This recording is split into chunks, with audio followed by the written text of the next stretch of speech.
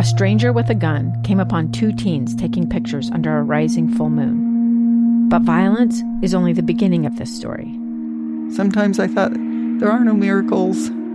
Yeah, there are, and this is a big one. I'm Amy Donaldson, and I've spent my career talking about how lives are undone by violence. The Letter is a podcast about how lives are remade. Follow The Letter at theletterpodcast.com or wherever you get your podcasts. Small businesses bring Utah together. They inspire goodness and connect communities. These are their stories from Mighty Main Street, brought to you by the Utah Office of Tourism and Visit Salt Lake. Here's our host, Chris Redgrave, on KSL News Radio, 102.7 FM and 1160 AM. Thank you for joining our show, Mighty Main Street, the faces and places of Utah. These featured small businesses from Salt Lake County and across the state of Utah drive our economy and develop our main streets, creating a vibrancy and creating jobs. This program is supported by Managing Director of Utah Office of Tourism, Vicki Varela, and CEO Caitlin Eskelson with Visit Salt Lake. I have Virginia Pearce with me, Director of Utah Film Commission. Virginia, I appreciate you being on the show, and what an interesting time to be in the film industry. And I would love for you to start out, if you don't mind, Virginia, and give folks an idea of the legacy that Utah has in the film industry. Yeah, I mean, it's been, of course, it is fun to work in film. I think everyone has a film that they can relate to and love as part of their life. The Utah Film Commission is a state agency, and we're a part of both the Governor's Office of Economic Development and the Utah Office of Tourism. We've been around almost 50 years and was really started to support that rich legacy of filmmaking across the state. I mean, we've obviously been a part of the film industry since the 20s and 30s. Utah's been capturing the imagination of filmmakers and storytellers, and it continues on today. I think we're at over 1,500 films have been produced in the state, including some that I think everyone has seen and loved, like Butch Cassidy and the Sundance Kid, and Thelma and Louise, Forrest Gump, High School Musical, of course. Just to name a few. Yeah, Easy Rider. I have to ask you this fan question. Because I've had the opportunity to meet Robert Redford in person. I just think he's an extraordinary Utahn, a wonderful person, a fabulous actor, and his impact has been tremendous. And so my question would be, when he came here to film, is that when he saw Utah fell in love? When he came to film Butch Cassidy? Actually, it's the reverse. So really? He used to drive through Utah. He's from California, and he used to drive through Utah because he was going to school in Colorado, and just kept falling in love with the state and fell in love with a girl in the state. And they decided to buy a little piece of property up Provo Canyon in the mid-'60s. So he was already here when he was offered the part to play Sundance in Butch Cassidy and Sundance Kid, and that film was actually supposed to shoot in California. And he convinced the director I think they chartered a plane and flew over southern Utah, and he showed off some of the amazing places down there and convinced them to bring the film to Utah. So, and then everything got going after that. Sundance Resort and Sundance Institute, I mean, that all came from his success in that movie. His impact has been tremendous. The Sundance Film Festival in Park City is iconic, probably one of the most premier, if not the most premier film festivals in the world. And it's just been extraordinary to see this success. Virginia, you have an amazing background as well. I mean, you are not new to this industry.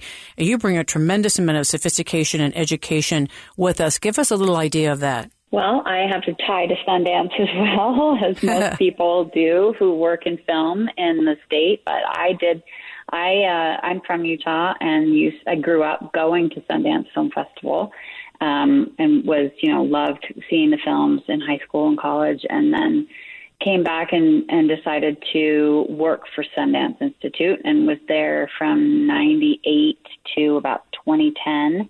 So really, I feel like I grew up there. I mean, it was just such an amazing time of growth for the Sundance Film Festival, and really started, as a much smaller festival in the mid-'90s to the, behemoth that it is today. I worked with artists there and started the alumni program and really helped develop kind of that stable of artists that they are so well known for.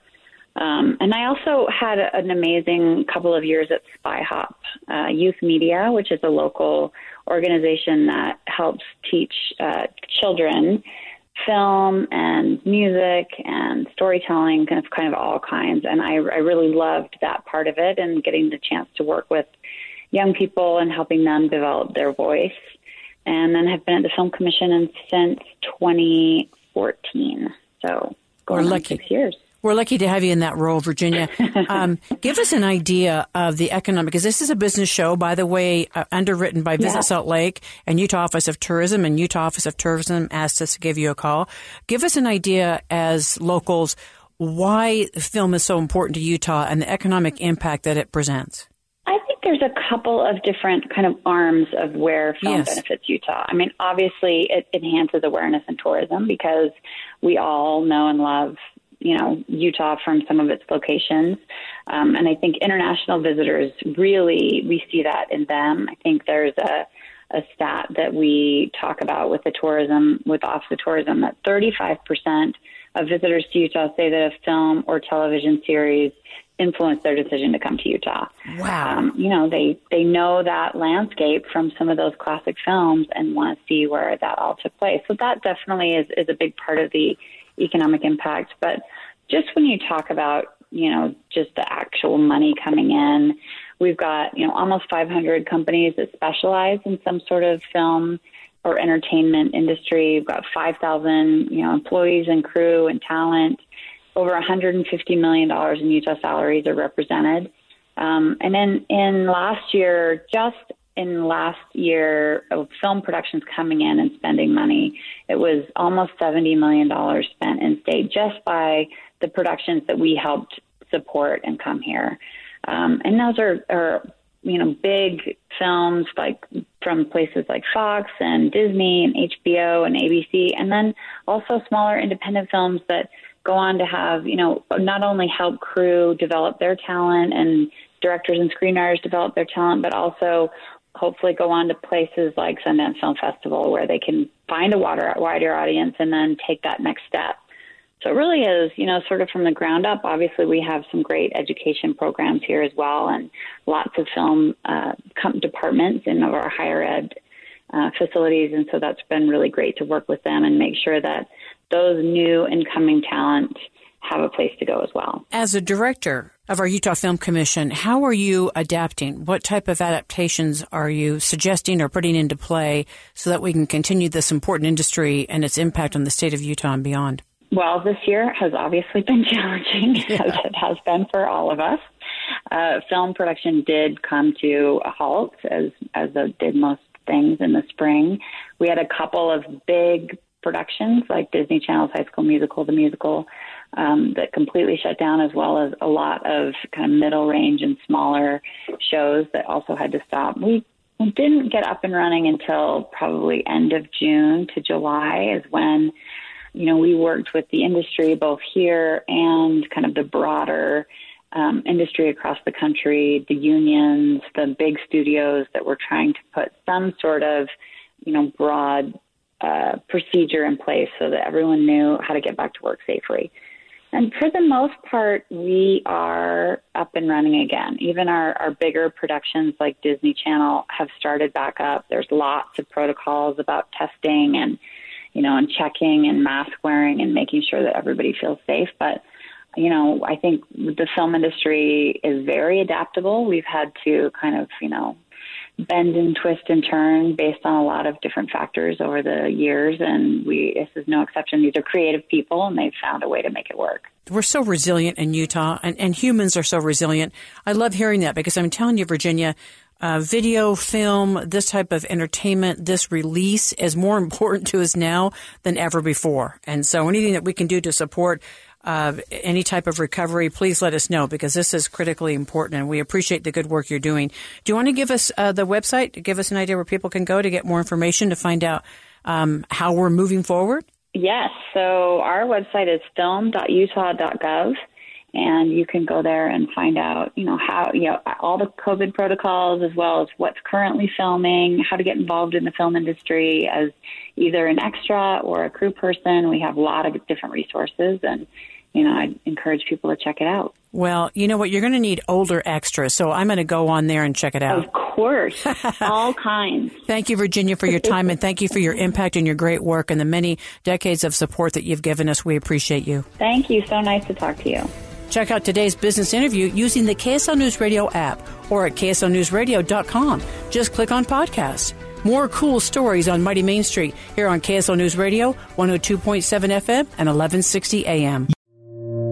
Two friends taking pictures of the rising full moon on a summer night. Two teenage kids doing what teenage kids do. When a stranger with a gun and a death wish changed everything. It was violent, it was senseless, and I will never understand it, I will never accept it. I'm Amy Donaldson, and unfortunately, we're all too familiar with stories about how violence shatters lives. But what we rarely see is how they are rebuilt. In a new podcast, The Letter, we relive tragedy, but only so we can hear the rest of the story. The struggle to reclaim lives, the realities of grief, and the possibilities of forgiveness. I believe in miracles. Sometimes I thought, there are no miracles. Yeah, there are, and this is a big one. Follow The Letter at theletterpodcast.com or wherever you get your podcasts.